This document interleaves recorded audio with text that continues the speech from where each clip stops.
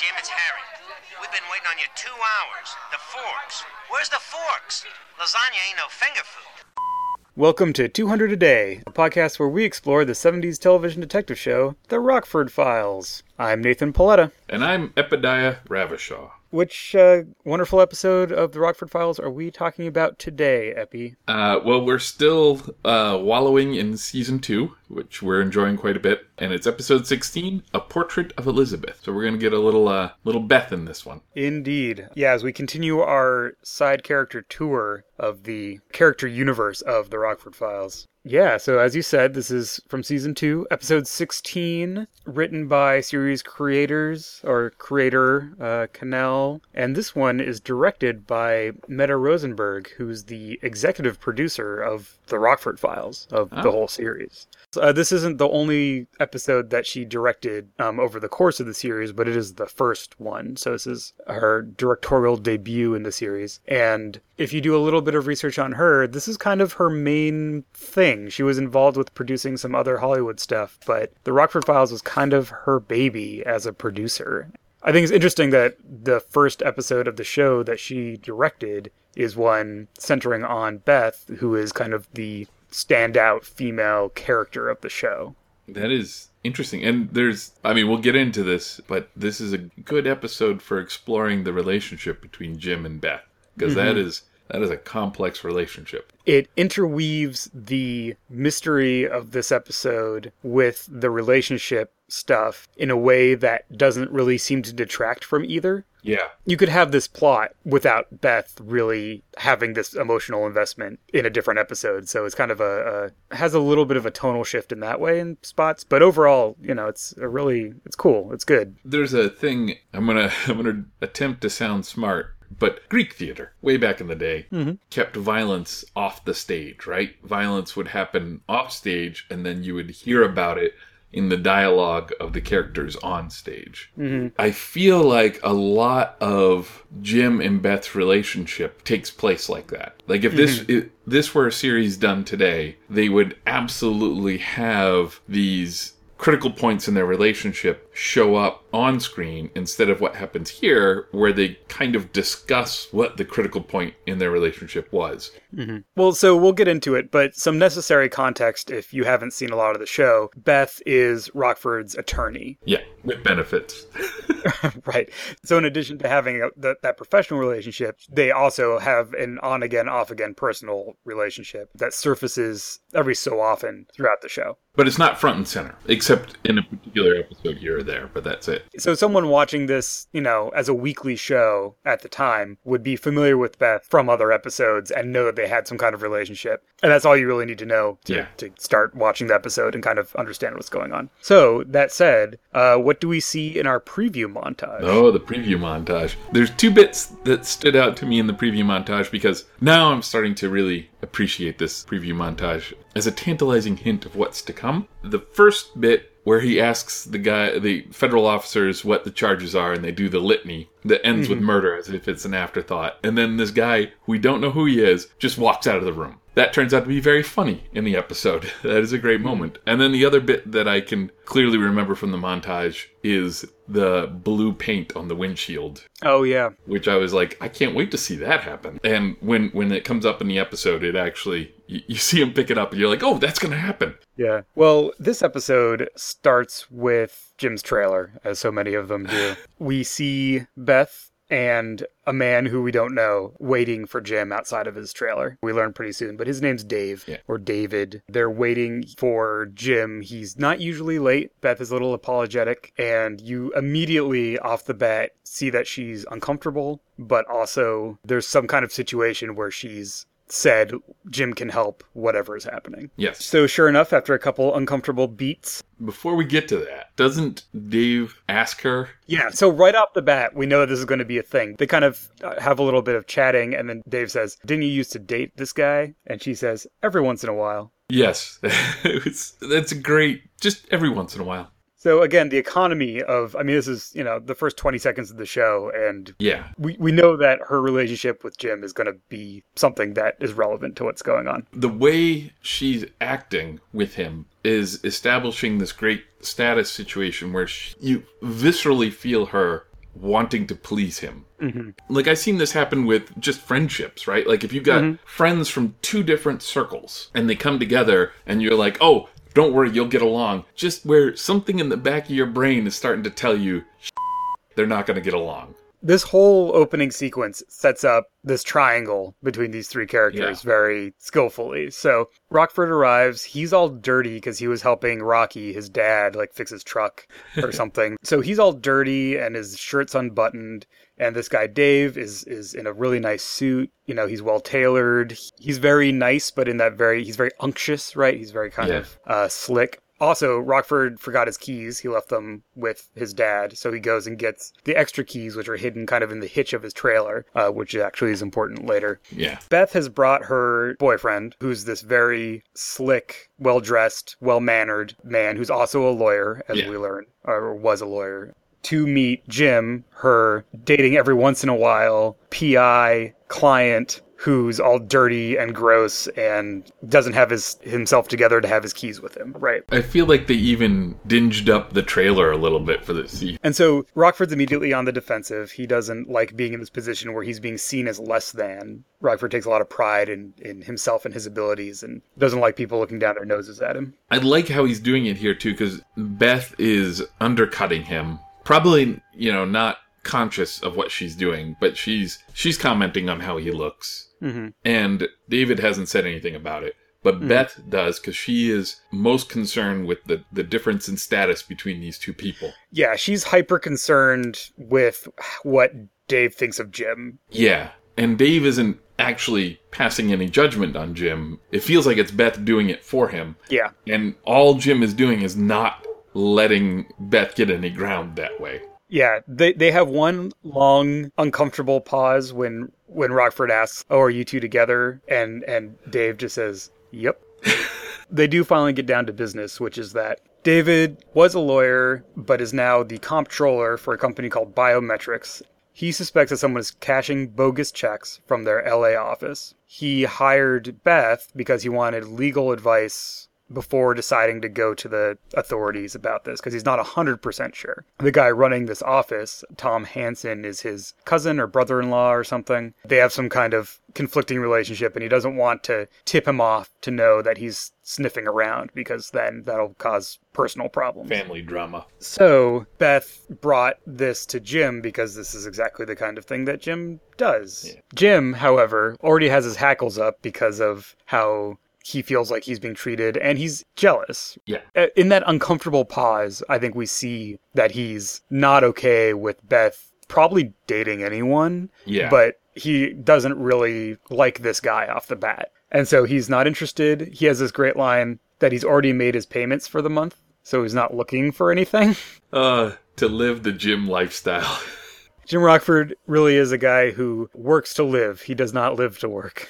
And honestly, that's a survival technique in his job, right? Mm-hmm. Every job is a danger, so every time he does it, increases the odds of it being the last time he can do it. So if you can stop doing it, stop doing it.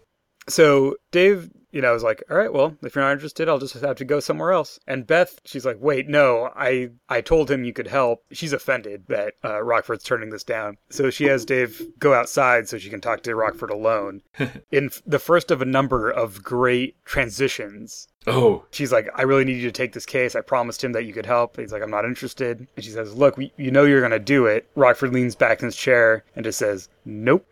Cut to the nameplate of Tom Hansen, who's the guy who has these cashier's checkbooks to be investigated. And we hear him talking to someone, and the camera goes in, and sure enough, there's Jim in his disguise glasses running a game on this guy at Biometrics LA. There's two things I want to comment on here. Mm-hmm. The first is the transitions are really good in this episode. But the other bit is that all of this so far has been a microcosm of Jim Rockford's life. Mm-hmm. Somebody comes to him with a job, he immediately distrusts the person, does it, is in the middle of a con. We've cut out all the fat. Yeah.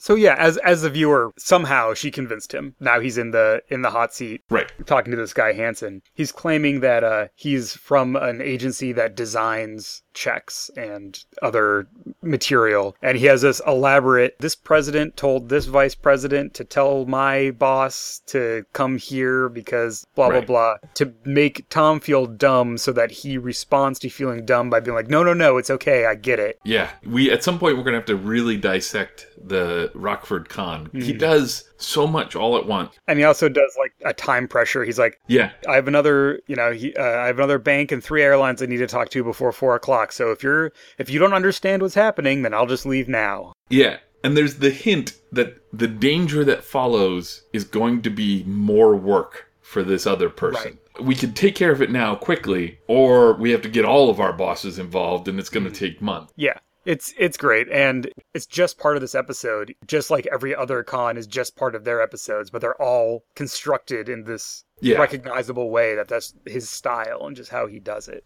In this case, all he's trying to do is get a look at this cashier's checkbook register, this cashier's register. He has a list of checks that are supposed to be missing from Dave. All he needs to do is get the book, check it out, and sure enough, he talks Tom Hansen into going with him to go look at them to, quote-unquote, look at the current design because his company is going to come up with a better, more modern design. Right. Tom goes with him to look at the checkbook, and we have a shot of him palming a piece of paper with other numbers on it so that as the audience, we know that he's comparing the numbers. So it's a nice little visual telegraph of why he's doing it. But when they go into the office to look at this cashier's register, there's another guy in a suit who sees them go in and then immediately goes to a phone and makes a phone call. Someone just hit our line and that he doesn't know who this person is. And the response is that they're going to put a tail on him. It's a very dark and mysterious response. Our camera angle is the same as the camera angle on Blofeld in like... It's basically so that you can't see any identifying features. Yeah, it's like from behind the head and who is this mysterious man?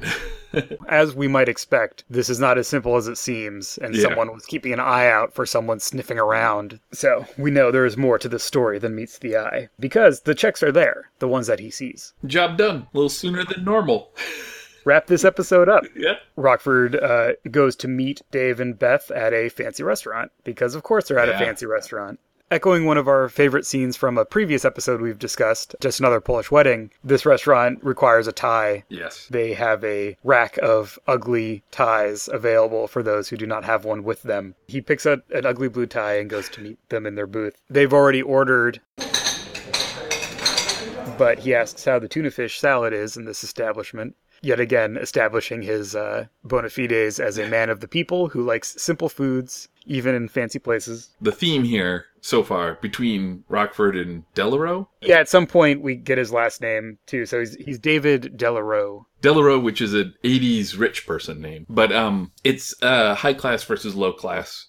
It's been that, like, in the beginning, they keep playing it, but this is a scene where they really rub it in. He walked into a restaurant without a tie, not knowing he needed a tie, took the wrong tie. The waiters are ignoring him. He's ordering tuna fish salad where he can get something really fancy schmancy. I love that they're playing with this theme right now. There's a shot during the conversation where he pours himself, it's either white wine or water, but the bottle's almost empty, but it has like a napkin wrapped around it. So he starts pouring it and nothing's coming out. He eventually turns it all the way upside down and there's a little bit of water or wine that comes out.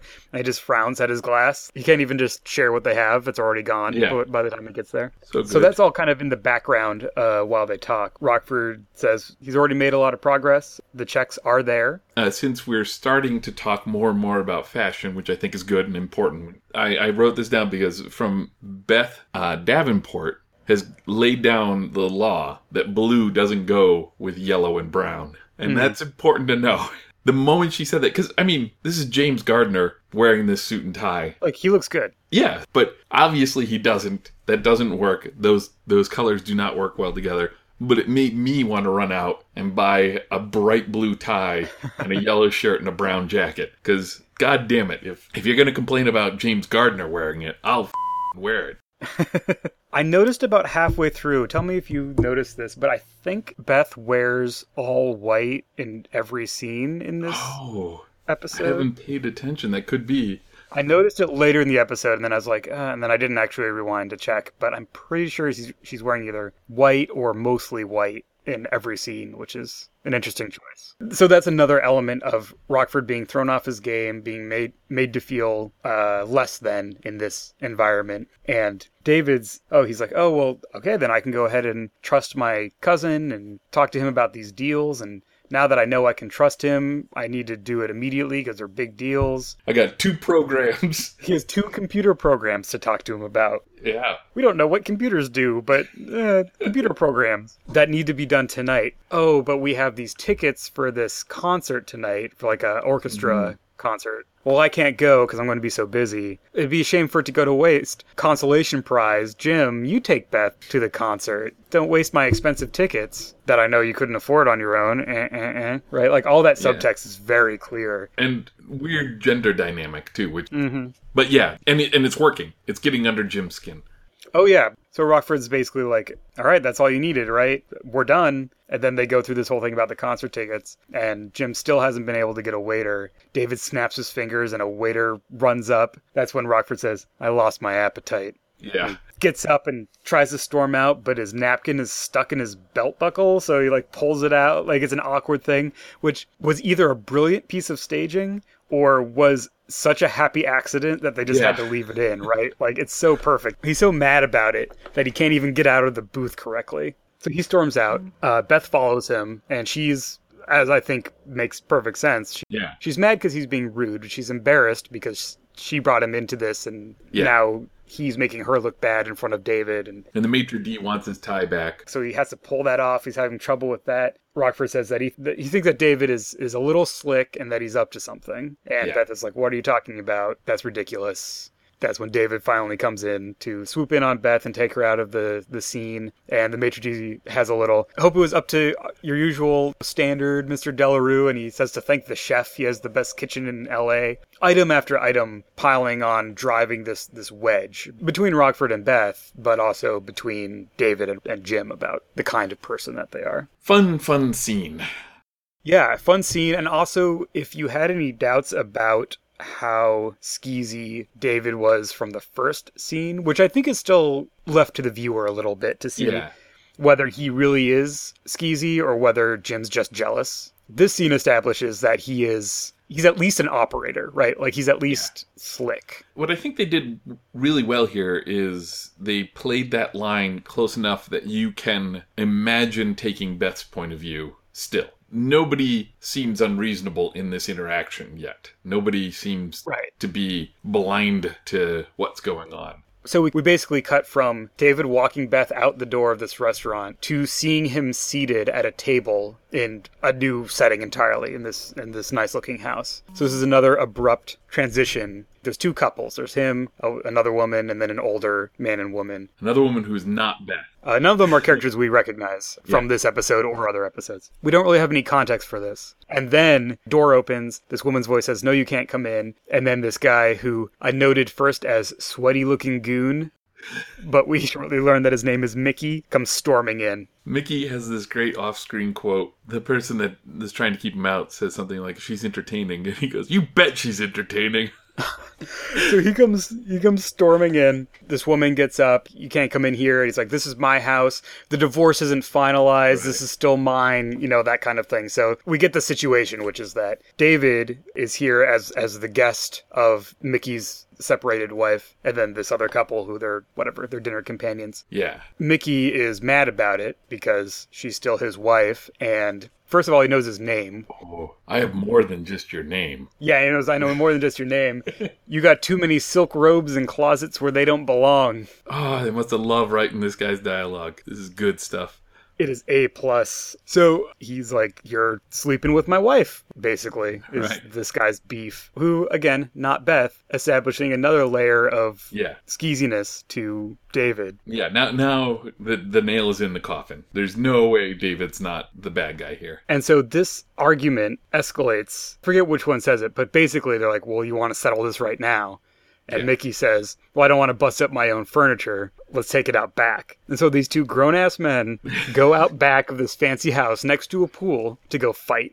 I just wanted to point out that the same culture clash, the same class clash going on between Mickey and Dave here that Jim and Dave are having. Mickey owns the house. Mickey's got money. but Mickey doesn't act like Dave. Mm-mm. At this point, as audience members, we're pretty sure Dave doesn't have money and he just acts rich. Yeah, we definitely know at this point that he's an operator. He's some kind of scam artist. He's two-timing on Beth, at least. Right. That cashier check thing. That couldn't have been on the level. Yeah. And now this guy's busting in his house and wants to fight him.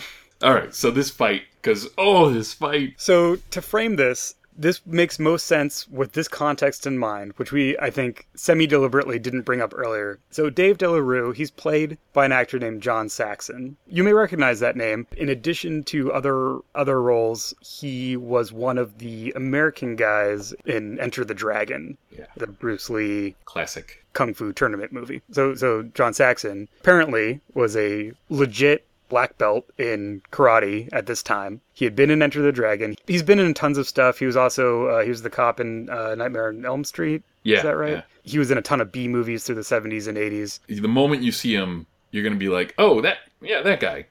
Yeah. This episode was produced shortly after Enter the Dragon was released in the early 70s. So he was known as a karate guy. And so, even though up to this point, literally nothing about the Rockford Files or this episode have had anything to do with the martial arts, we do get to see John Saxon do some kung fu on a hapless goon. Yeah. It is beautiful. The backyard, it's nighttime. They got a pool and lots of shrubbery. And much like our friend Rockford, this guy knows how to throw a sucker punch, but he uses his foot. Yeah, you're expecting, and I'm expecting, a kind of Rockford fight, which is pretty gritty, punching and throwing each other to the ground.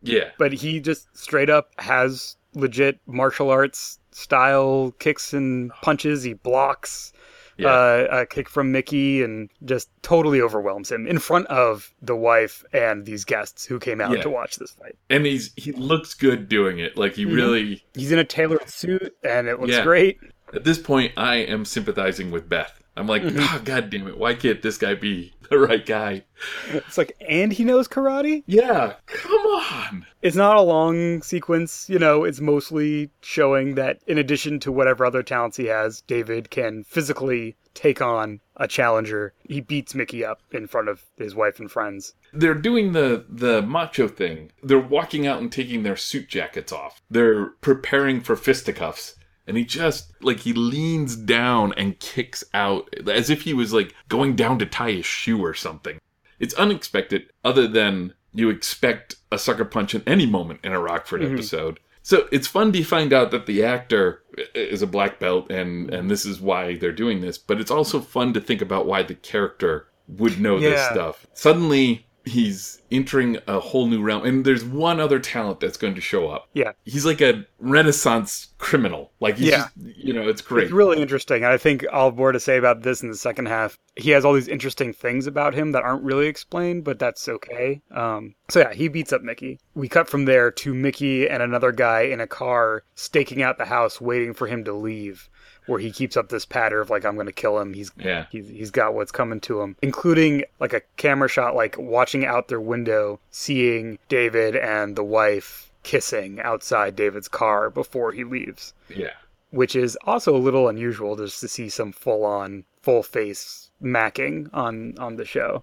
So it was definitely rubbing the salt in Mickey's wound, right? And he does make one mysterious reference, which is that they can follow him now. They can take him out tonight because they have a airtight alibi. Right. I have some bizarre sympathies for the guy in the car with him. We'll find out in a little bit that this guy is his bodyguard, but the blonde guy. Yeah, I feel like, especially during my teens and my 20s, I've been in that car.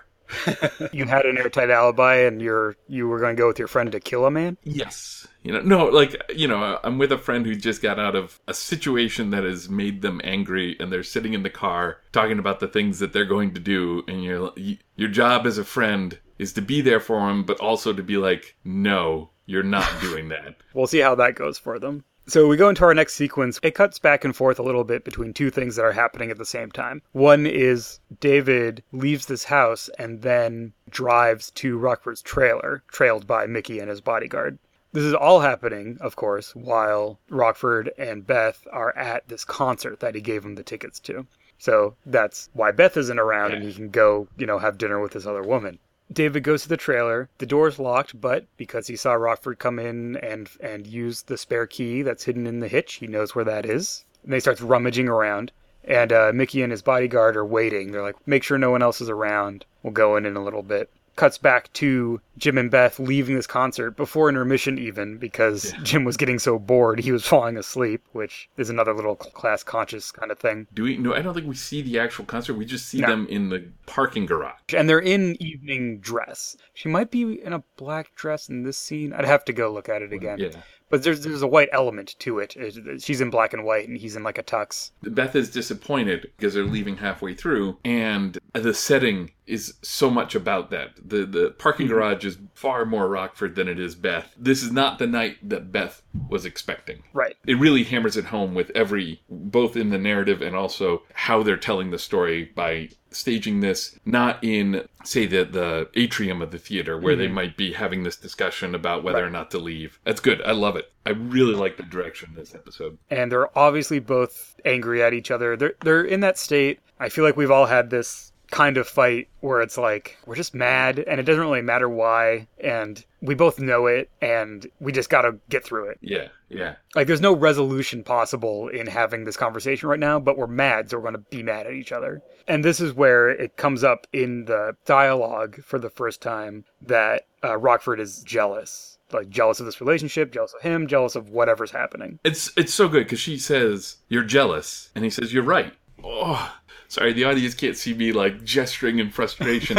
This gesturing in frustration is that so much hay is made in television shows these days on not having people come out and discuss their feelings like this. Mm-hmm. And this show just nails it. Jim's like, yeah, you're right. Let me tell you why. This guy looks like a catch. I've been up against him the whole time, Yeah, he says that he doesn't like being second. And then he lists all the ways in which he's second right now. Yeah. So we're two dudes talking about this man's feelings. So, obviously, this probably resonates differently for people with other lived experiences. But in this moment, I was like, I've had this conversation, right? Yeah. Like, I've had this argument. I've had this feeling of, even though we're being honest with each other, doesn't make me feel any better. Right. Like, the thing is that it's not even on her, which is a great thing, too. So she says, you're jealous. He says, you're right. And then the reasons why he's jealous don't involve calling her a cheat or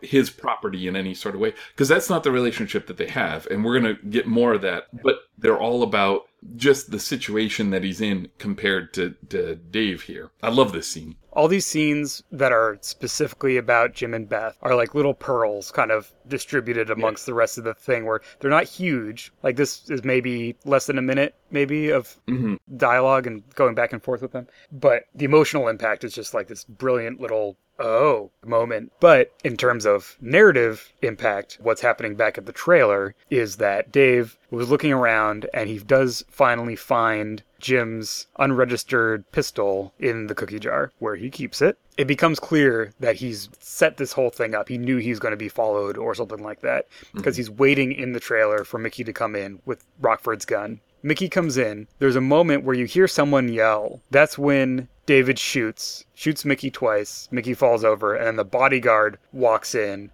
and talks to David, and you realize that they were in on this the whole time. In the previous scene, just before the fight between Dave and Mickey, I had written in my notes, I just wrote down, holy crap, this is a complex one. Because there's so many things in play, and then the show turns around very swiftly and delivers this, which answers none of the questions, but simplifies the plot line by drawing all of it together. I don't know what's happening, but I do know that all of this ties together, and I'm not floundering in the water. And it literally eliminates a character to worry about. So David shoots Mickey and then has this brief conversation with the second guy, with this bodyguard, that makes it very clear just in the language they're using and the context that there's some kind of criminal connection. Yeah. It's establishing that the three of them know each other and have some kind of criminal association that is pulling them together. It's describing a bit of the frame-up. right? Yeah. Telling the audience, you may not know all of this, but what's happening is they're clearly trying to frame Rockford for Right. the murder and the crime that ties all of these people together. Right. But there's one more thing that this bodyguard can do for David, which is stand over here, and then David just shoots him point blank and eliminates another loose end. That was the least savvy bodyguard. But yeah, so David has turned the tables on these two guys, murders both of them in cold blood in Rockford's trailer, and pieces out. We go to Rockford coming home, Yes. seeing that his door is ajar, coming in, tripping over the body that's right in front of the door, again, ramming home how out of his element Rockford is right now. Right. With this whole situation. So he does go in, trips, falls, which is sad, sees these two dead guys, and the first thing he does is call Beth, who, when she answers, mistakes his voice for David's voice, which is just like the final, like, eh. You wouldn't believe the horrible night I had with Jim. No, she didn't say exactly that, but... But yeah, he tells her that he came home, there's these two dead guys. She's shocked, I think as anyone would be, like, but both of them quickly click over to, like, professional mode. Yeah. Which I like that. Yeah. Where they go from, oh, that's horrible, to, and how are we going to deal with this? Because Right. this is still within the realm of what we do. Yeah. Jim tells Beth that he's going to call Dennis Becker, his friend, down at the police station. He knows he's going to get brought in, so he basically wants to put the wheels in motion with Beth first. Jim knows that this is not a situation where he should run or try to investigate on his own. Like, it's too clear a frame up. And in another really nice smash cut transition, he calls Dennis. Dennis answers. He says, "Guess what?" Cut to Dennis in the interrogation room going, "What?" So good. I love that Jim is almost laughing when he calls Dennis. Oh, You will God, not this is believe. ridiculous. You think some of these other ones have been bad. Here's a bad one. This following scene is an incredible mix-up, so you got Jim, you've got Dennis, Lieutenant Deal is there, Beth is in a nearby, or on her way, I think. Yeah, Rockford, Becker, and Deal, who is Becker's superior and a lifelong hater of private investigators who's always trying to bust Rockford for something, Right. are in the room to start. They have the first of a number of Rockford knowing his rights and using his knowledge of the law as leverage in these conversations. So Deal comes back with, "Can give you involuntary manslaughter. They came in, you felt threatened, you plugged them." And so this is where Rockford goes like, "So you're Right. going to try to pin involuntary manslaughter on me because you know murder won't stick." They're at their, like, détente.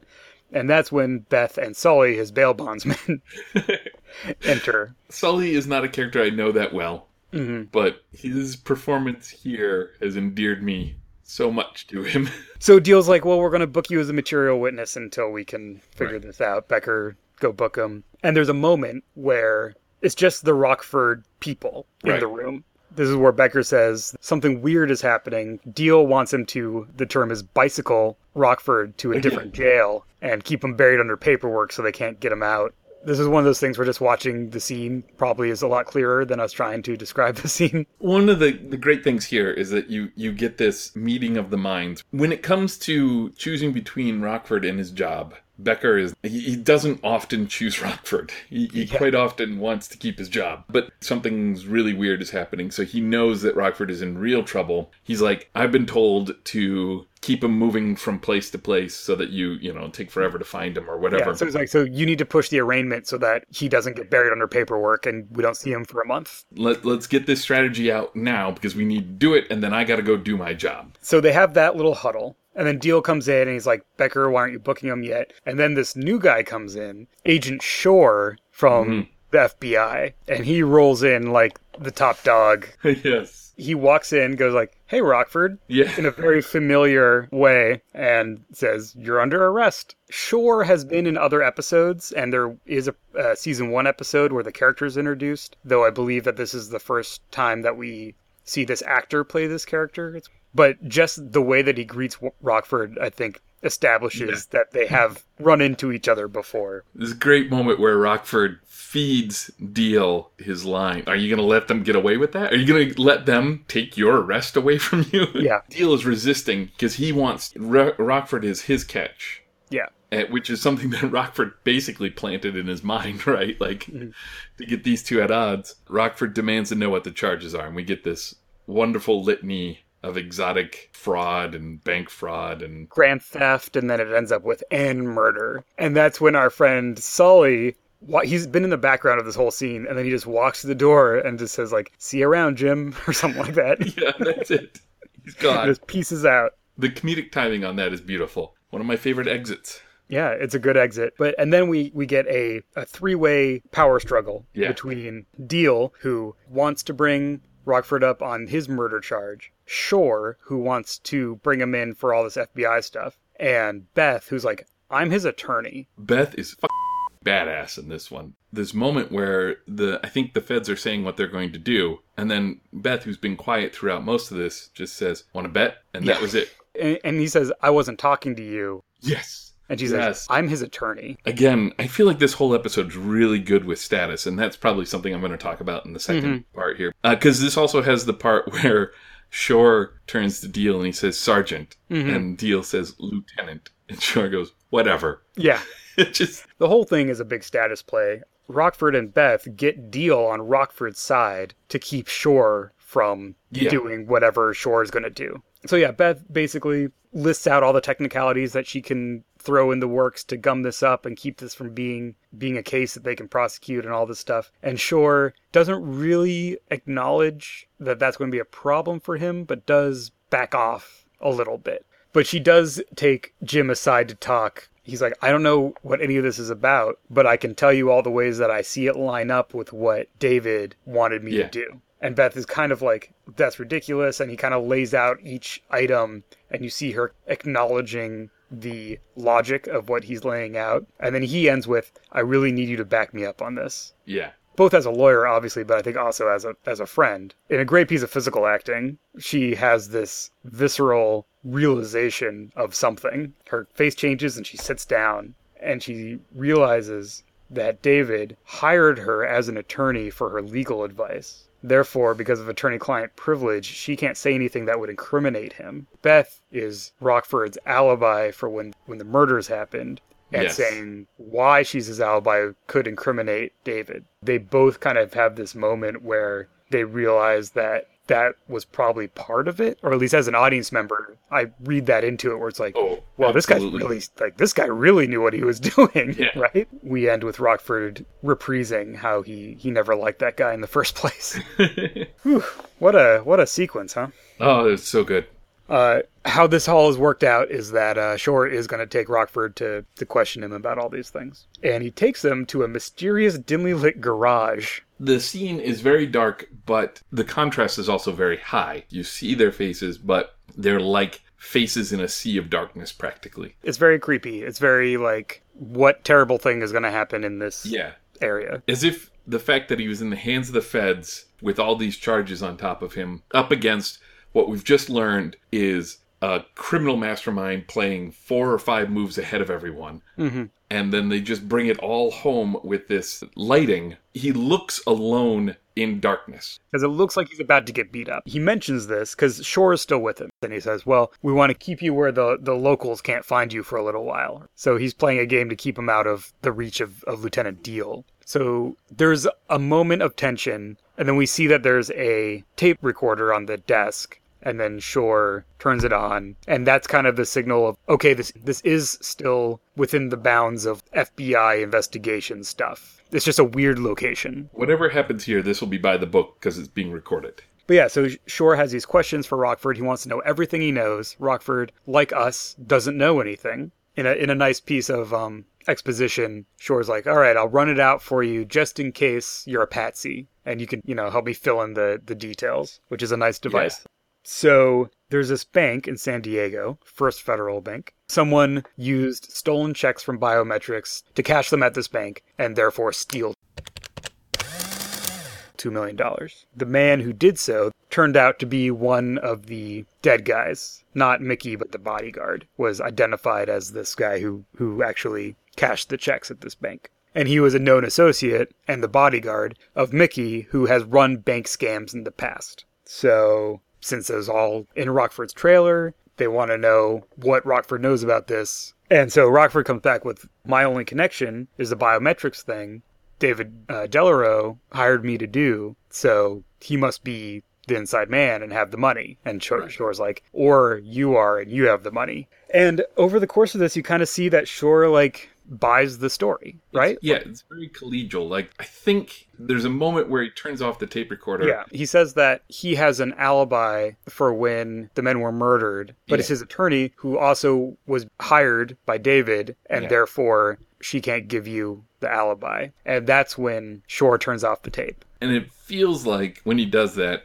okay, so how do we solve this? Right, and that's when he offers to put him on the machine or something like that. Yeah. Fortunately, Jim asks him for clarification. He's like, you want me to take a lie detector test? Yeah, and so Shore's like, well, how about you take a lie detector test? But he says that after the recording's off. So now they're kind of on the same side. It cuts from here to them walking out of the federal building and being like, well, you passed the lie detector test. Good job, Jim. That's when he says, stay out of this. I'm going to come down on you like Batman. Oh, so good. Particularly great because the Batman that they know of popular culture is Adam West, right? So, pow. So that's an interesting sequence because it starts off very ominous, but shades over to okay by the end. I've got a thesis working on this episode here. So so we got Jim versus Dave, and we got Jim versus Dave on several levels. Dave is pretty much amazing at everything he does. Mm-hmm. He knows karate. He had those tickets ready to go. He knew that Jim was going to verify it, so he was all set to put Jim somewhere where he could frame him for murders. In order to do that, he had to set it up so that Mickey came into the dinner party and got all upset and had to leave. We have a Moriarty here. We have a full-on criminal genius that Jim's up against. Also, he's high class. He's this high-class criminal genius. Jim isn't high class. But because Jim rolls around in the muck where he does, he's got a stack of friends and frenemies that he can call on. You know, Becker, Beth, and Shore. Shore knows him. And even Deal was ready to run some interference for him. So instead of all these people piling against Jim, where he's in his element, which gives him the only chance he has against Dave. He doesn't have anything at stake other than keeping from being the fall guy for Dave's plan. So he doesn't have anything to lose. So he can use his friends as positives. Because sometimes in some episodes, because he has something to lose, he puts his friends in danger when he brings them in, right? And that's a different kind of episode. In this episode, because he's in this web of, as you say, friends and frenemies, he can leverage those to his advantage just by telling the truth. He wants them on his side, and he has no reason to lie to them because they're on the same side, catching the the person who committed this crime. No, it's a really well constructed way of using his assets when he's been put in a position where he's outclassed literally and figuratively by his opposition. So we then kind of reset from him leaving the federal building, and he goes over to Beth's apartment. One of your favorite places. Right, so the last episode... Chicken Little is a Little Chicken, which is an Angel episode, but has a plot point about Jim cat-sitting for Beth. And we talked about Beth's apartment in that episode. And there were, I think, fewer plants in Beth's apartment this time. I mean, this is a different set, I think. Yes, it has lots of plants. And what it also has is this amazing serving set. That casserole dish is something to die for. Beth is, I guess she's having him over for breakfast, for whatever that implies. I guess. There's pancakes on the table, right? I didn't notice what was on the table because I was focused on her stirring whatever was in this casserole dish, which might be some kind of cheese thing, or it might have been eggs. To not to hold you in suspense, but we don't get to see anyone eat in this scene because it gets too intense. But this is saying Beth belongs to the high class in many ways. Mm-hmm. It's expensive. It's this amazing piece. I don't know. I loved it because I'm now obsessed with reading into everything about Beth's apartment. Really is what's happening.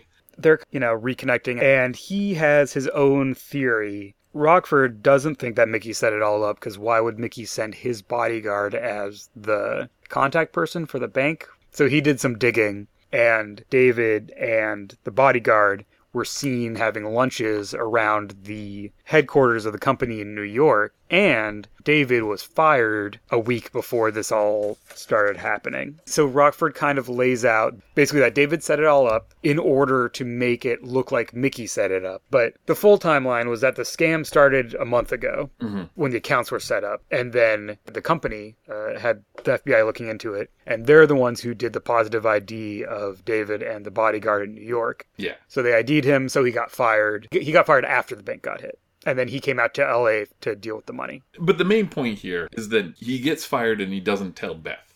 Right. Yeah. And her response to he was fired is, he didn't tell me. Yeah. And that's when the scene moves out of recapping the motive and why David is the bad guy into being about Beth. Right. Being about Beth and being about what's going on with Beth and Jim. Yeah. She kind of finally allows the knowledge that she's been played by this guy to come over her. She admits that that's what's happened. And she's mad because she really liked him in a really authentic way. Rockford asks her if she loved him, and she says she doesn't know. On the off chance that you're listening to this podcast and you haven't seen the episode, we should point out that when he asks if she loved her, he's clearly caring about the answer as a friend. Yes. Not like, do you love him? Yeah. It's about her. It's great because this relationship that they have is so complex and yet so simple. Mm-hmm. I mean, she summed it up at the very beginning of the episode, just every once in a while. In my notes, I say that Rockford realized that this is for real. Right. They've had the sniping, they've had the argument where they're both mad about stuff, but this is a real moment where he needs to be there for her. And he knows that. And he is willing to do it. And he's there. But he's just honest about his feelings. And he's not like, oh my God, I've been the worst because I also contributed to this. Right. His feelings are also valid, right? Yeah. It's this great emotional ground with so much tied into everything that's happening. One of the things, he's being warm, friendly, and intimate with her. He cares about what she's feeling and what she has to say. But he's also holding ground. And he's not changing the nature of their relationship just because she's feeling bad at this moment. Mm-hmm. That takes a certain amount of courage and will that I know as a human being I have not had in past relationships. He acknowledges that the fact that he's been jealous of this guy can't be helpful.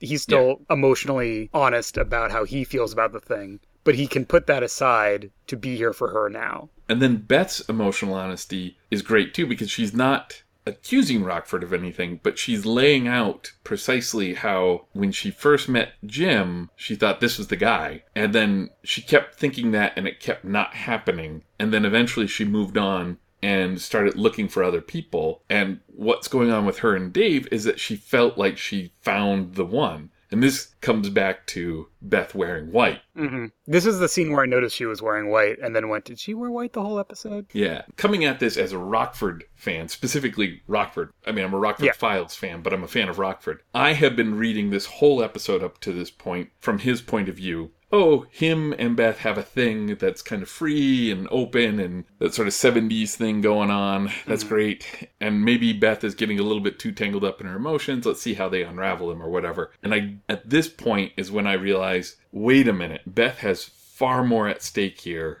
than we've known. She was viewing this man as marriage material up to this point. And even like how she wanted Jim to like him and him to like Jim, that was her. Yeah, trying to bring those two together because they're the ones that she cares the most about still. Yeah, if she's going to move forward in this relationship, these two worlds have to meet and they have to get along. And that's so good. Watch this damn episode. You're absolutely right that this is where, if we haven't been identifying with Beth as kind of the emotional core of this episode so far, this is where that switch really happens. And shame on us for not doing it all along. Yeah, seriously. Again, two dudes watching a show mostly about a dude. Our defaults may be in a certain place. But she has this line where she met him 2 years ago. She spent a year trying to reel him in. Yeah. And then a year ago, she decided that she would settle for a friend. And he ends the scene by saying, well, I still need a lawyer and a friend. Yeah. Being friends with Beth is still very important to him. Yeah. And in this moment, he doesn't make any play. He doesn't try to project what's going to happen next or anything like that. He's just there for her, acknowledges that he still is not feeling great about the whole situation, but it's not about him right now. And the friendship that they have, whatever else it may be, the friendship they have is very, very important. How wonderful that this isn't the lesson that people learn in this episode. And it's not like they spent the whole episode lying to each other only to find out at the end that they should have been like this. Mm-hmm. This is something that they have been driving to in their conversation. Mm-hmm. It just takes a while to do the work and get there. Yeah, it's another step on the road. Yeah. Yeah, so that's really the emotional intensity part of the episode. There's still a little bit to come. All right, so Rockford still needs a lawyer and a friend. They need to track down Dave before he absconds with this money, is basically where Rockford comes to with all of this. $2 million. They head down to get Beth's car, but there's actually a note for her in her nameplate in her car parking spot. It's from David, and he says that he borrowed her car to go to the airport. He's going to leave it there. So Beth immediately is like, well, we know where he's going, and we can find out how long the car's been there, and then see what flights have left. And Rockford says, look, this guy's a master of misdirection. Again, he's a brilliant criminal, as we've determined. Yeah. Though I think this is the first part where Rockford really makes this apparent for us as a viewing audience. Yeah. Why would he leave us a note telling us where he's going? It's definitely to lead us on the wrong track. So he says, who else does he know in L.A.? And Beth says, he doesn't know anyone else. Yeah. Rockford says, who is she? So Rockford's keen instincts of maybe, just maybe, this guy might be seeing multiple women is borne out. Beth does know that Dave knows this real estate agent, or knew this real estate agent named Susan Valero. And this is a weird scene. So they go to see this woman, Susan Valero, who sold Dave an apartment. And Beth's like, wait, he has an apartment? So he never told Beth about the apartment that he has in L.A. and gives them the address of the apartment, because why wouldn't she? However, during this interaction, she very pointedly hits on Jim the whole time and kind of makes fun of Beth for not knowing that David was sleeping around or seeing multiple women or whatever. Beth gets very defensive, and it's both kind of funny, but also kind of weird. How did it strike you? Yeah, no, it's the weird spot of this episode. It's funny. I enjoy it, but it comes right on the tail of that great talk. Also, the way it's acted is a little stilted at times. Yeah. Jim is 100% flirting back, which is another just kind of which weird. Seems like a weird choice. Yeah, but like I said, it is funny. And it plays to a cultural norm that is different from what we might have today. We've talked about this a little bit before, where this sense of adults can have multiple relationships and it's not really a big deal. And right. I guess one of the things that I do like about this particular scene is that nobody's attempting to obscure the flirting. Yeah. The only bit that is a little obscuring is that Beth grabs onto Rockford. Well, this whole thing, I think thematically, is just about giving her more reason to regret the choice that she had made. Giving us more ammunition about what a skeezy guy David is, but also being and he kept Beth in the dark about these other women, but didn't keep the other women in the dark about Beth because he didn't care about that. But it was important to him to lie to Beth, but not to lie to these other women. Yeah. But it is acted it's a little stilted and a little wah-wah. But it does set up some of the good stuff at the very end. So yeah, and she points out that it's a studio, and Jim's like, what do you mean a studio? And Beth says, oh, he's a great painter. There we go. There it is. Triple threat. This man is everything. And so sure enough, they go to the apartment. They see David's car in the driveway, so Rockford smartly blocks the drive with his car. Rockford is a master craftsman with his tools, is really what it is. He's got a car. He will use it for everything. He knows what he's doing. Yeah, for sure. As they pass David's car, they see that his bags are packed, but he is still in the apartment. Beth claims that she's there alone, and he opens the door, and Rockford walks in, and they finally have the big confrontation. There's a little bit of sparring at the beginning where David kind of keeps up this what are you talking about pretense that's dropped pretty quick when Beth is the one who says we know everything. And that's when I think we see David finally let down his act a little bit. He goes to the same way that we saw him when he started getting confrontational with Mickey. His eyebrows start narrowing and he kind of stops smiling. as we might expect, we go right into a straight-up fistfight between Jim Rockford and David Delarue, karate master. The beginning where Rockford's like, whoa, hold up. Yeah, they start taking off their jackets, and while Rockford's taking off his jacket, David kicks him, and Rockford's like, shouldn't we talk about the rules? David says... Rules? There are no rules.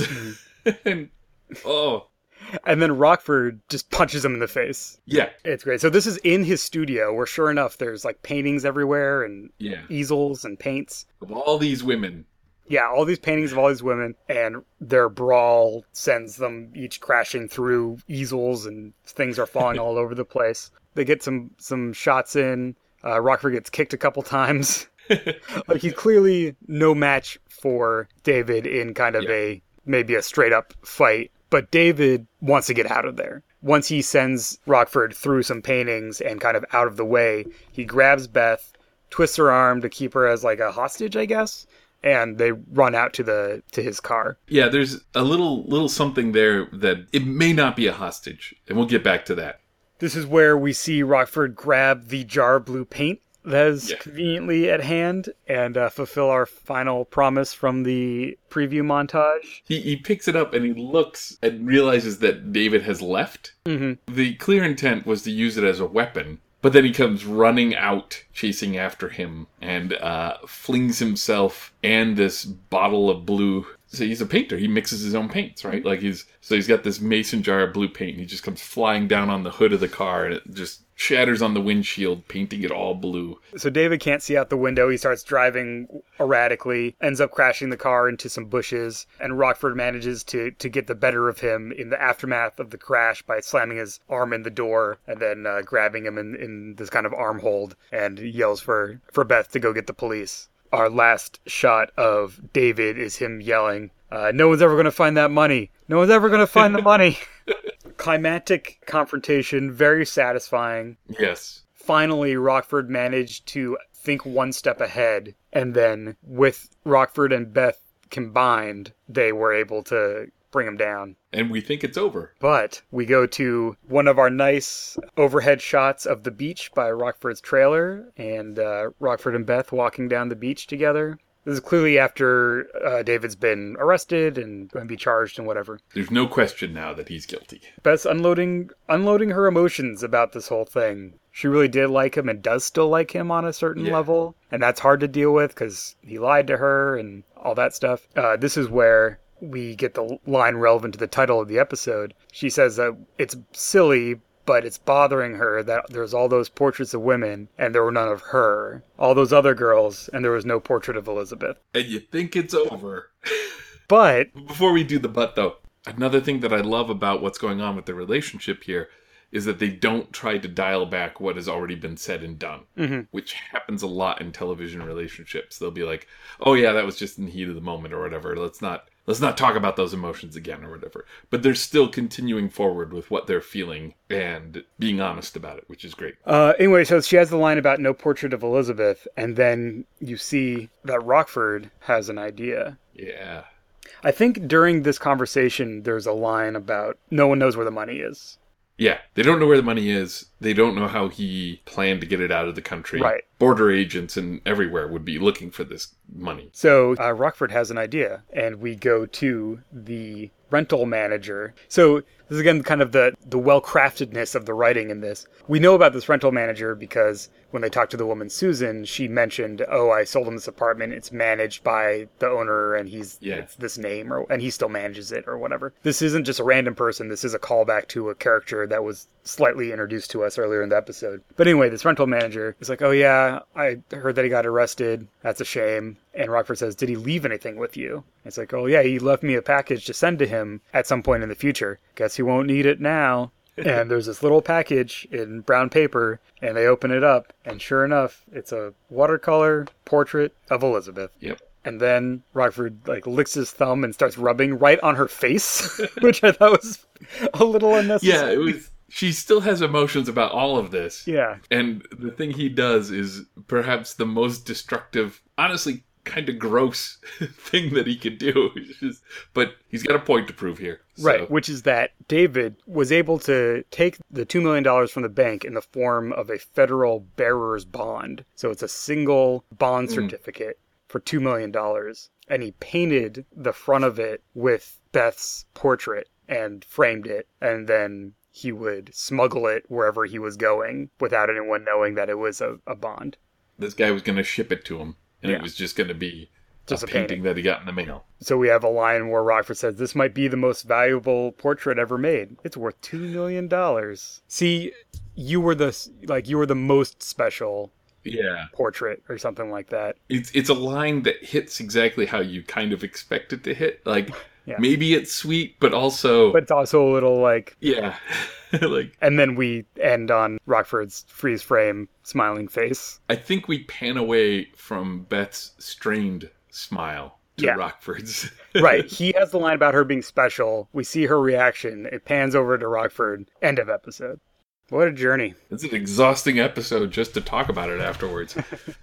Definitely recommend. Mm-hmm. Yeah, there's some good stuff to talk about in the second part, too. Yeah, for sure. And I think we'll get to that pretty quick. Yeah, I don't really have anything else about the episode other than it's great.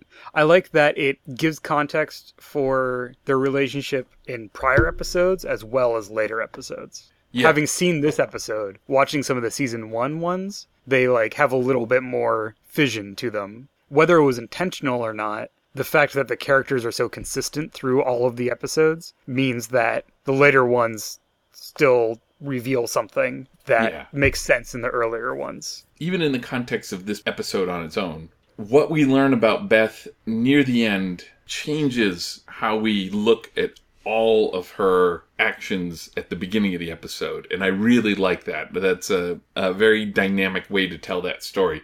Each step of the way, as you go through the episode, how she's behaving makes more and more and more sense. Mm-hmm. You learn something and then you go back and you be like, oh, that's why she's trying to get these two to talk to each other. That's why she's so nervous when they meet. Yeah, and it adds that context that really makes it feel like she's a fully realized character and a person. That is the hallmark of the Rockford Files. Yeah, it's good. I like that this has a really good example of the 1-2 mystery. There's the surface level, and then once the surface level is peeled back, there's the real mystery. Oh, the one thing I wanted to also say, at the end, when Dave grabs Beth, takes her into the car, the fact that she's the watercolor painting... I don't think Rockford is wrong. I think it is special. I'm not going to say that he fell in love with Beth or anything like that, but I do think... Okay, so we get a window into two of his other relationships. Yeah. One is with this married woman that is about to get divorced from one of his criminal partners. Right. We can probably dismiss that relationship. Maybe he's even just doing it to piss off this guy. He's maneuvering Mickey into killing him and framing Rockford for it. Right. And then Valero, the realtor. Another thing that scene tells us is that her relationship towards relationships is very casual. So it absolutely could be that he looked to Beth as something more than just another casual relationship. Yeah, it's totally possible. We never see the two of them alone, except for the very beginning. And she's really nervous. And so I think we'd have to see a scene or two with just seeing them interact with each other. Yeah. To really see what levels there are of how he felt about it. I'm totally willing to say that the fact that he, did her portrait on the bond, when it could be anything, it could be a sailboat, it could be a flower, who cares, right? Yeah. That's indicative of something. But also, that's the one that he knows he's going to destroy, right? Because at some point, he's going to redeem that bond. So it could go either way. I really liked him as the bad guy. Yeah. I would love to see him get out of prison and plot vengeance. I checked. Yeah, he doesn't make a reappearance. He's James Bond, but the bad guy, right? Yeah. He's super skilled. He has all these abilities that are weird and don't necessarily make sense, but they just show that he's this polymath, virtuoso, criminal mastermind, but he doesn't have any friends or close connections, and everyone close to him, he's just using them, right? And so that's that inversion, like we talked about with Jim in this one, is very strong. Kudos to John Saxon for playing this character that well, going from charming to just dead cold. Yeah. Or sweating with rage. All right. Well, I think we should probably go ahead and take our break. Sure. Thanks for bearing with us on this this one, where there's just so many good things to unpack, and yeah, really, really highly recommended. Go look this one up for sure. We'll see you on the other side. 200 a Day is supported by all of our listeners, but especially our gumshoes. For this month, we have 6 of them to thank. Thank you very much to Kevin Lovecraft. Check him out on the Wednesday Evening Podcast All-Stars Actual Play podcast. Visit misdirectedmark.com to find that feed, along with other gaming podcasts in the Misdirected Mark Productions network. Lowell Francis. Check out his gaming blog full of insights and historical analysis of role-playing games at ageofravens.blogspot.com. Pluto Moved On. Visit plutomovedon.com to find a podcast about tabletop RPGs, video games, as well as their YouTube Let's Plays. Thank you to Shane Liebling and Dylan Winslow. And finally, a big thank you to Richard Haddam for his very generous support. Find him on Twitter at Richard Haddam. If you want to get a shout out for your podcast, blog, or anything else you do, check out patreon.com/200aday and see if you want to be our newest gumshoe. Thank you, folks. You're the Pontiac Firebird beneath our wings.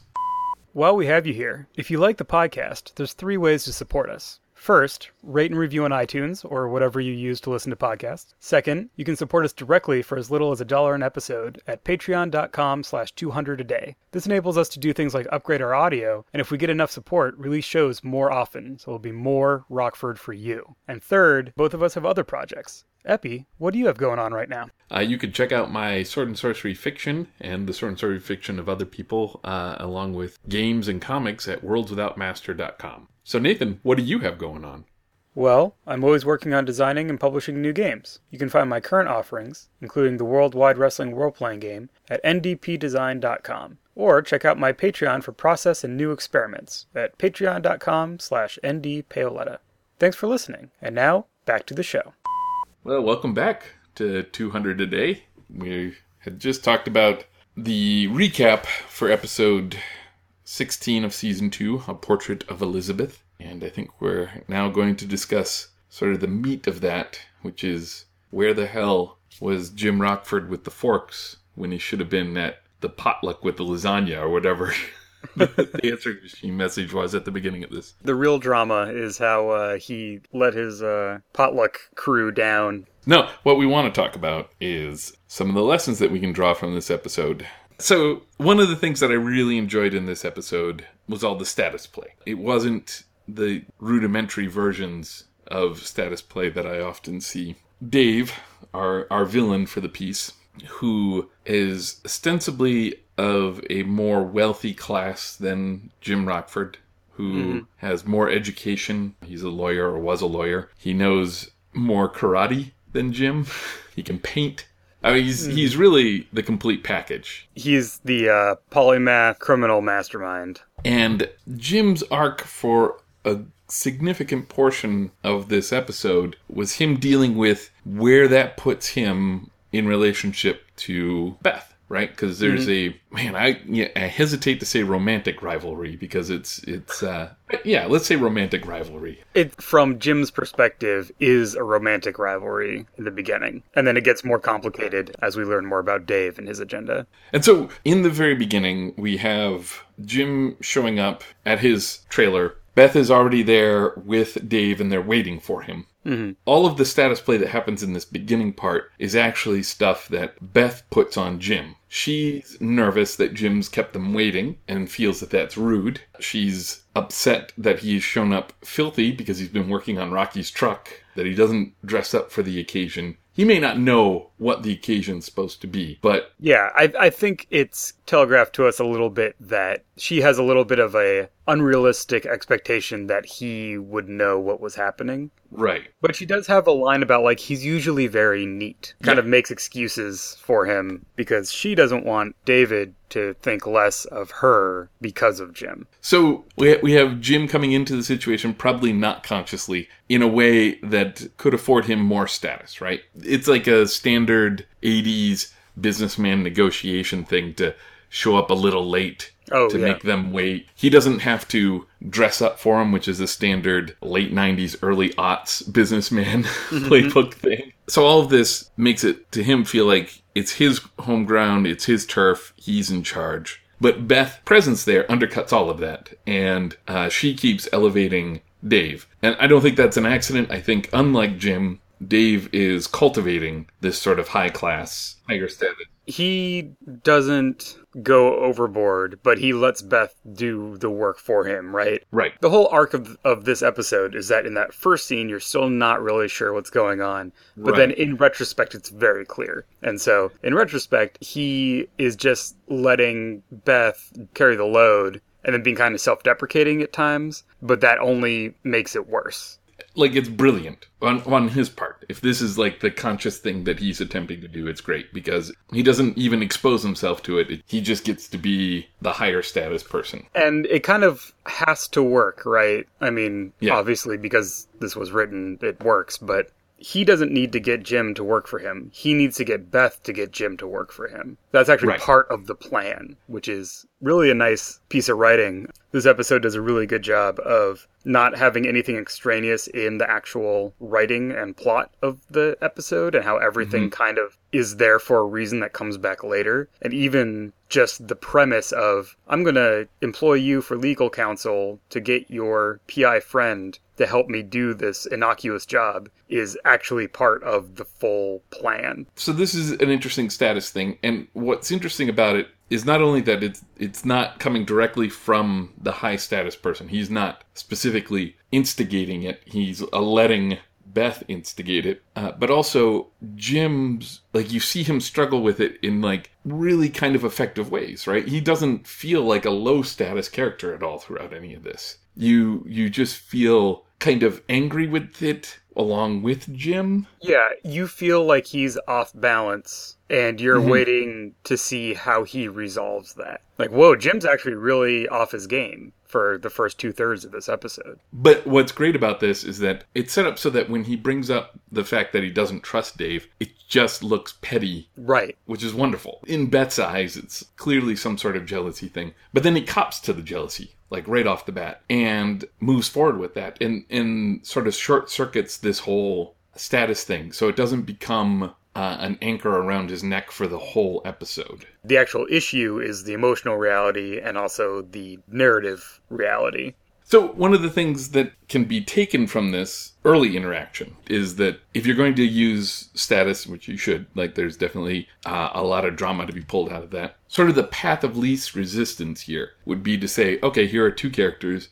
This character has a higher status than that character. So I'm just going to figure out how to write that to reflect that between those two characters. And you can do so much more interesting things if you throw a third character into orbit there. If that's just Dave and Jim, it would just be Dave trying to knock Jim down a peg and Jim just not taking it. And that's all it would be, but it's that Beth is there and that Jim cares about what Beth thinks of Jim. He wouldn't care if Dave was like, you're wearing a dirty shirt. That's not going to cause Jim to go on his back foot, but he does with Beth. In fact, we've seen it in earlier episodes that we've done with the hot dog in the cellophane wrapper.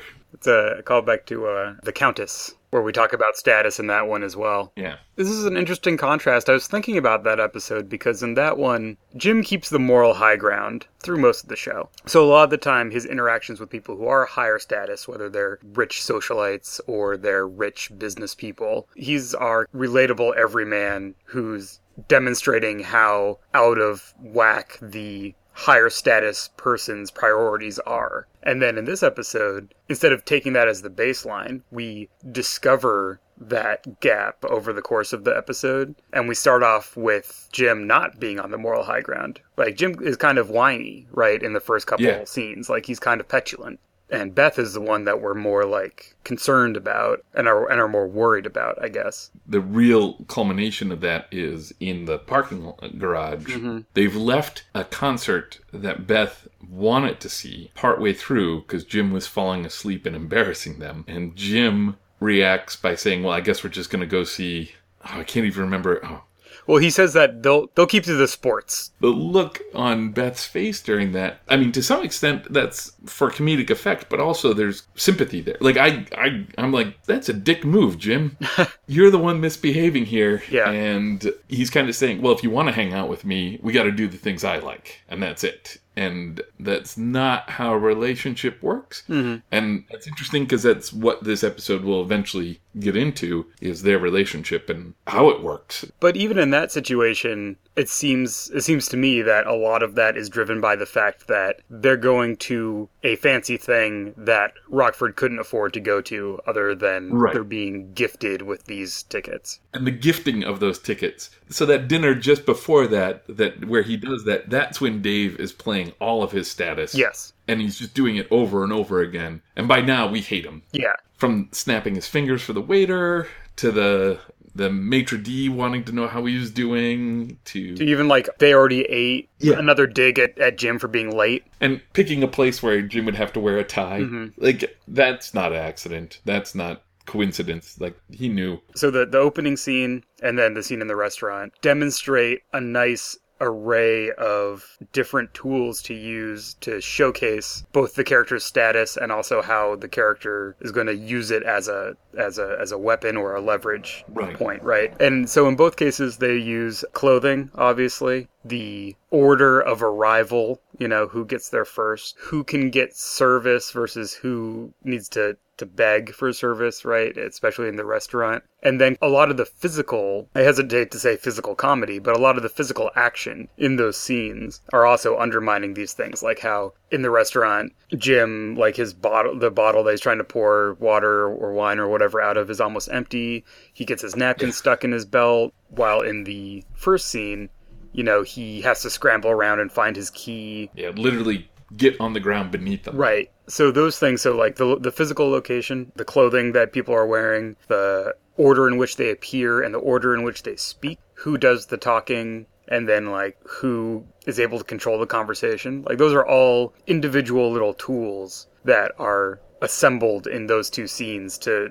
showcase who has the kind of social power over who. Up to Rockford storming out as finally reclaiming some authority for himself, being like, I don't need to sit here and be insulted, basically. I mean, I guess these all sound very basic, but I think the idea here is that when you package them correctly, you then can transmit all these second level dynamics about how these characters feel about each other and who has power over who, without having to have it be like a plot thing or holding a gun to someone's head or issuing threats or any of that kind of stuff. It's encoded in all the interactions. If this episode started with Dave making all the plays that he makes at the restaurant, that's a different thing going on.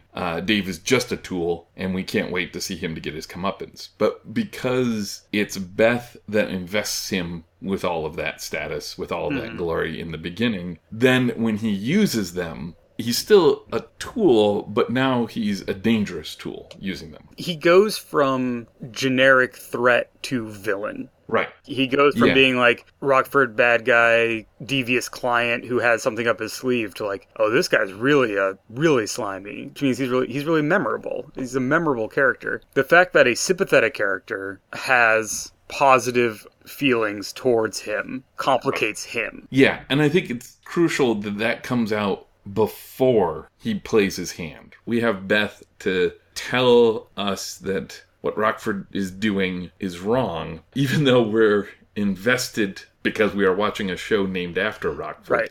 We're invested in assuming he's right. It unsettles us in the beginning. And it unsettles us, and it imbues Dave with status that when he starts wielding that status as a weapon, it's terrifying. You worry if Beth and Rockford will, make it through this.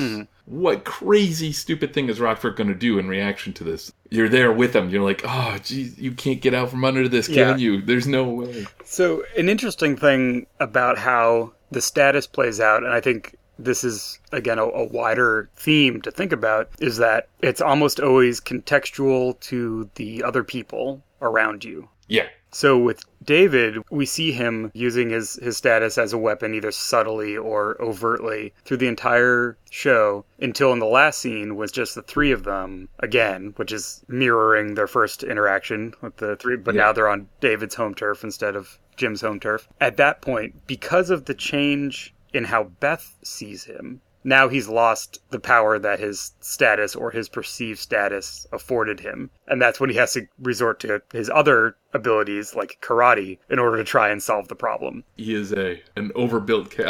I love if they just popped in something at the very end where he also turned out to be like a math genius or something. I'd been like, yeah, sure, that makes sense. But yeah, like even when he fights earlier, it's in front of other people who he already has impressed. That whole interaction, he's in a position where he's pushed to the edge and he has to respond, right? This guy Mickey's coming in and threatening him, and he's like, we can deal with this later. And Mickey's like, no, we'll deal with it now. And he's like, all right, I have no choice. I have to beat you up now.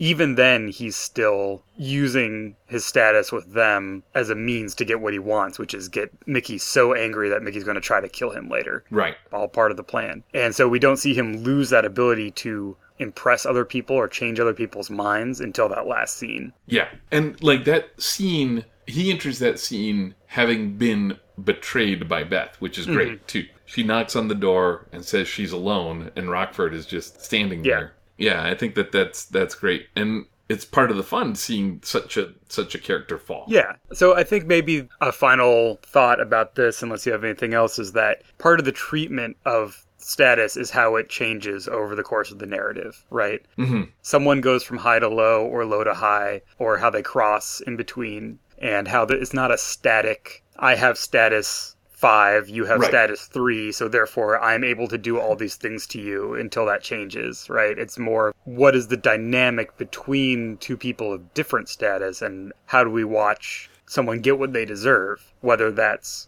going up or down from their starting point. The other little bit that I wanted to bring into this was the scene with Becker and Deal and Shore with the feds. Yeah. Everyone wants Rockford for a different reason, everyone in that room. So you put them all in this room, and you have these moments where different people have different powers over everyone. I won't try to diagram it orally here, but basically every character's got pressures pointed at every other character, and they're all reacting a different way to each character, right? Deal is a different person to Rockford than he is to Shore. And because of that, Rockford can use Deal against Shore. And it's not because Deal likes Rockford. It's the opposite. It's that he hates Rockford. It's another great illustration of how you destabilize the dynamic by adding a new character. Yeah. The Deal, Becker, Rockford triangle is pretty well established through numerous episodes. And then in this scene, it gets destabilized by Shore.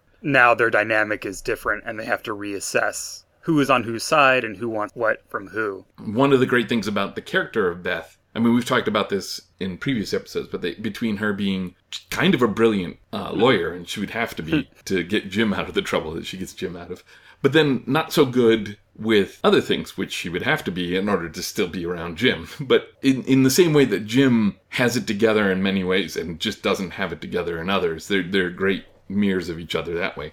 But the way she dealt with that status, she was like, no, I'm in charge here, and this is what's happening. And that was great. Yeah, it is really a great scene. And I think the last element of that I want to tease out is that one reason why these status conflicts have so much juice is that they are embedded in a world where there's consequences for making certain choices. If this was a world where the cops could do whatever they wanted, carte blanche, and there was never any legal recourse, then Beth wouldn't have any power in this situation. But it's a world where the judicial system matters, and the conflict between law enforcement and the legal profession doesn't have a determined outcome. It will go to court. There will be some kind of case that has to be made. So who has a better chance to win that case? Beth stepping up as a lawyer matters. She has power because of that. She's the big gun in the scene. These characters care about things outside the four corners of the screen that they're on. They have other concerns about their careers, about doing what's right. Like, Shore wants to do what is right. He just thinks that Rockford's involved, and then once he's convinced that Rockford isn't involved, he lets him go, because he's not vindictive, he's just trying to solve the crime. So that sense of real consequences to action, I think, is what makes status dynamics work, and not just who has the bigger gun or who has the most money or any of that other stuff. The other thing that made me think of was, I guess, just the previous scene where Rockford calls her up and Beth clicks from being Beth, who thinks she's getting a call from Dave but gets a call from Rockford, to lawyer mode. All of this personal stuff gets chucked aside for the moment, and now I'm doing my professional job. It's really effective because they're both fully realized characters. They have the ability, like most people do, to compartmentalize. That doesn't mean that we ignore all that other stuff. It's still the undercurrent to their relationship. But like in this moment, we need to do what we need to do. We, as frequent Rockford Files watchers, we know that there's a lot to these characters and that they can do this. What this episode also does, though, is it takes one character that we are only going to see the one time and give him so many parts that as we discover them as audience over the course of the episode, we start to get this sense of this really memorable villain. Yeah. It's less subtle, it's less realistic than watching a show a lot and seeing a bunch of different little things kind of accumulate. But it's kind of fun to like learn each of these new skills that David has. We've half jokingly been like, oh yeah, he's the criminal mastermind because he kind of fits into a mold. It's a little bit of a trope. He's super smart and he's rich, or at least he can have money when he needs it, and he's a karate master and he paints. But since those things are each revealed to us as we go through the episode, it feels a little less like, at least to me, it felt a little less like seeing a cartoon character and a little more like seeing more of a Moriarty, like you said in the first part. Right. Really seeing someone who has a complicated past. I don't really want to see more of him because he's totally a scumbag who has no moral center. But the backstory to this character must be really interesting, right? Yeah. Your point about it being revealed over the course of the episode, think about it in contrast to if we had revealed all that right away. If we had just, in the very beginning, here's a painting karate master, lawyer, criminal mastermind. Now let's see what Rockford does up against him. That's a different kind of episode. What happened here, which was really great, was that every time something got revealed, the fight.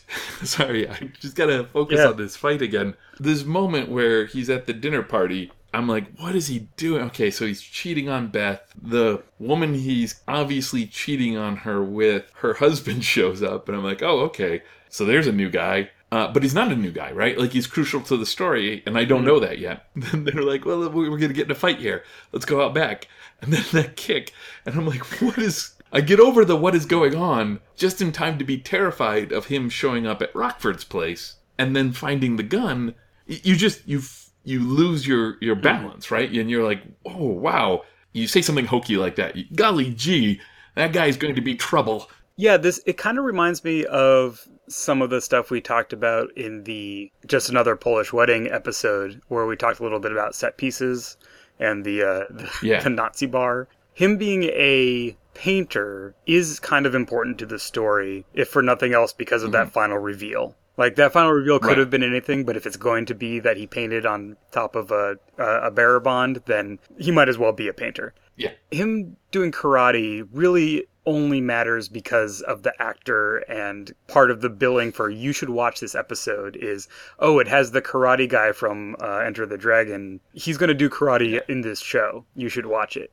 Totally legit choice in terms of marketing. So that's a pre-existing thing, right? Like, this guy's going to have to execute some martial arts in this episode. So he's going to need to be in a plot where he needs to fight with some people. But because he's presented as this very thoughtful Machiavellian kind of character, and because the plot unfolds such that we see each element of it after the other, so it builds into a cohesive picture of the character, it doesn't feel as out of place as it otherwise might. It's a little cartoony, it's a little tonally strange because it's the only time in the show that anyone does martial arts, but it also increases the feeling that this guy's a real threat. Like, not just because of the money, not just because of the emotional issues, he also is a physical threat as well. So that builds him into one of the more memorable single villains in the show, I think. Yeah, I agree. I mean, there's plenty of great characters on Rockford where the entirety of the character, what we need to know about the character, we see in, like, the first two lines of dialogue with them. I bet you're thinking about the two mob guys in Chicken Little is a Little Chicken. That's the one, yeah. And they're like the urban gardener and the guy in the cast. Yeah. We get everything we need from these very short bits about them, and it's enough to keep you going. But they don't feel as scummy in that episode as David feels as scummy in this episode, because we have more time with him and we see more of what he can do. Yeah. And we are spending the episode trying to suss him out. Rockford's rarely wrong. It'll be interesting as we watch if we come across a character who he's suspicious of that turns out to be... like innocuous or innocent. Yeah. Anyways, we're suspicious of this guy because Rockford's suspicious of this guy, and because we have this whole dynamic between Rockford, Beth, and Dave. But that's it. It's just suspicion. And when we start building the tools he has available on top of him as we go along, each time something gets added, it gets scarier. So this, I think, is particularly relevant to game stuff. Mm-hmm. Maybe if you're creating a nemesis for the group of characters. Right. Do you have any thoughts about how to do this in a way where it's not just like, I need to give this guy more powers, or, I need to give this opponent more things he or she can do to counterbalance the multiple abilities of the players, right? Or the player characters? Well, I think one of the important features here is that Dave is in tight with Beth at the beginning. And that's probably why he gets revealed slowly over the episode, right? You can't say, here's Beth, and here's Beth's new boyfriend, who is all of these horrible things. That reflects poorly on Beth. Yeah, it's important that you see why Beth likes him. At least a little bit. Yeah. Or why she shouldn't automatically assume he's Jack the Ripper or whatever. So I think that's probably a good angle. Have a character that is hanging out and innocuous with the player characters, either connected to an important NPC or just even be an important NPC that just slowly you just start having things revealed.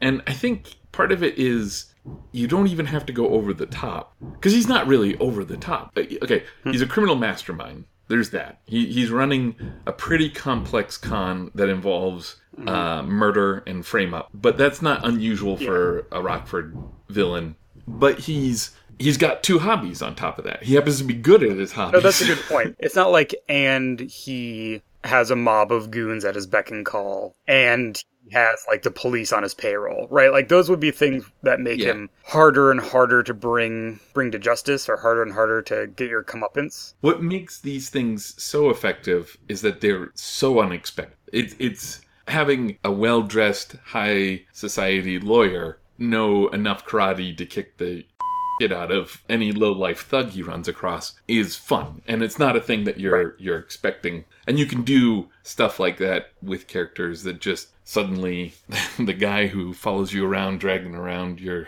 trunks full of treasure, is just like really good at navigation and you didn't know it. Like every time you got lost, you should have asked him. And then the question is, why didn't he tell us whenever we got lost? Does he want us lost? What's happening there? And then you can build on stuff like that. Well, I think it one of the things that makes it compelling in this case, for the painting in particular, is that it's a thematic thing as well as a character thing, right? Yeah. The idea that he paints, it's part of the plot at the very end, but it also showcases part of his appeal. He has a creative side. He has artistic ability. He has a reason to invite women back to his studio, right? Like, these things all wrap up in what we already know about him. So it's not like, oh, that's weird that he paints. It's like, oh, of course he also paints. Yeah. And so one can see how working backwards from this idea maybe of the way that his plan is going to work is that he hides the money by painting on it. The way that this dungeon adventure, an endpoint that I have is that the characters get lost at open sea with all their treasure. Yeah, so the hireling with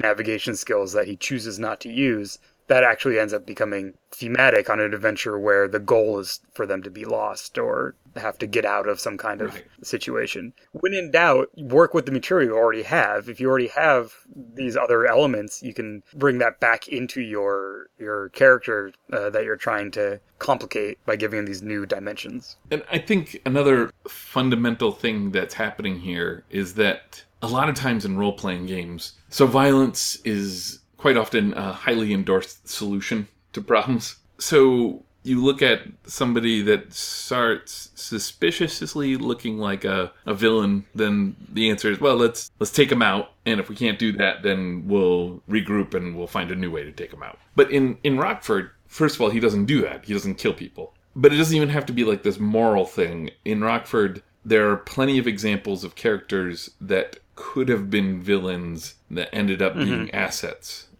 The Farnsworth stratagem, it's slowly revealed to us that she's also a con person. And she becomes an asset in kind of an organic way. And if you have that on the table, if that happens often enough, then you have the ability to... Like, I wouldn't even set out to make Dave a villain that will at all costs destroy Rockford. I would just make Dave the character that he is, and we'll see how it plays out. Yeah, those are all great points, as usual. Do you have any other final thoughts on this episode, A Portrait of Elizabeth? If I haven't said it already, and I know I have, you should watch this episode. This one in particular has created quite a bit of discussion outside the podcast in my normal daily life. I don't know if that's another metric for measuring these episodes. It's a good sign. It is really, really good, and one of the episodes that really... The more you get into it, the more there is to appreciate. Yeah. Even, I'd say more so even than many of the ones we've talked about. This might be one of the most cohesive episodes where the writing, the character work, and the pacing of the show, how it's shot and the transitions and everything, how they all just work together. And every time you think something's just a throwaway, it's actually not. It actually has more weight to carry in the story. We say this every time, but highly recommended. Thanks again so much for listening to what we think about this episode of the Rockford Files, and we will be back next time to discuss another episode of the Rockford Files.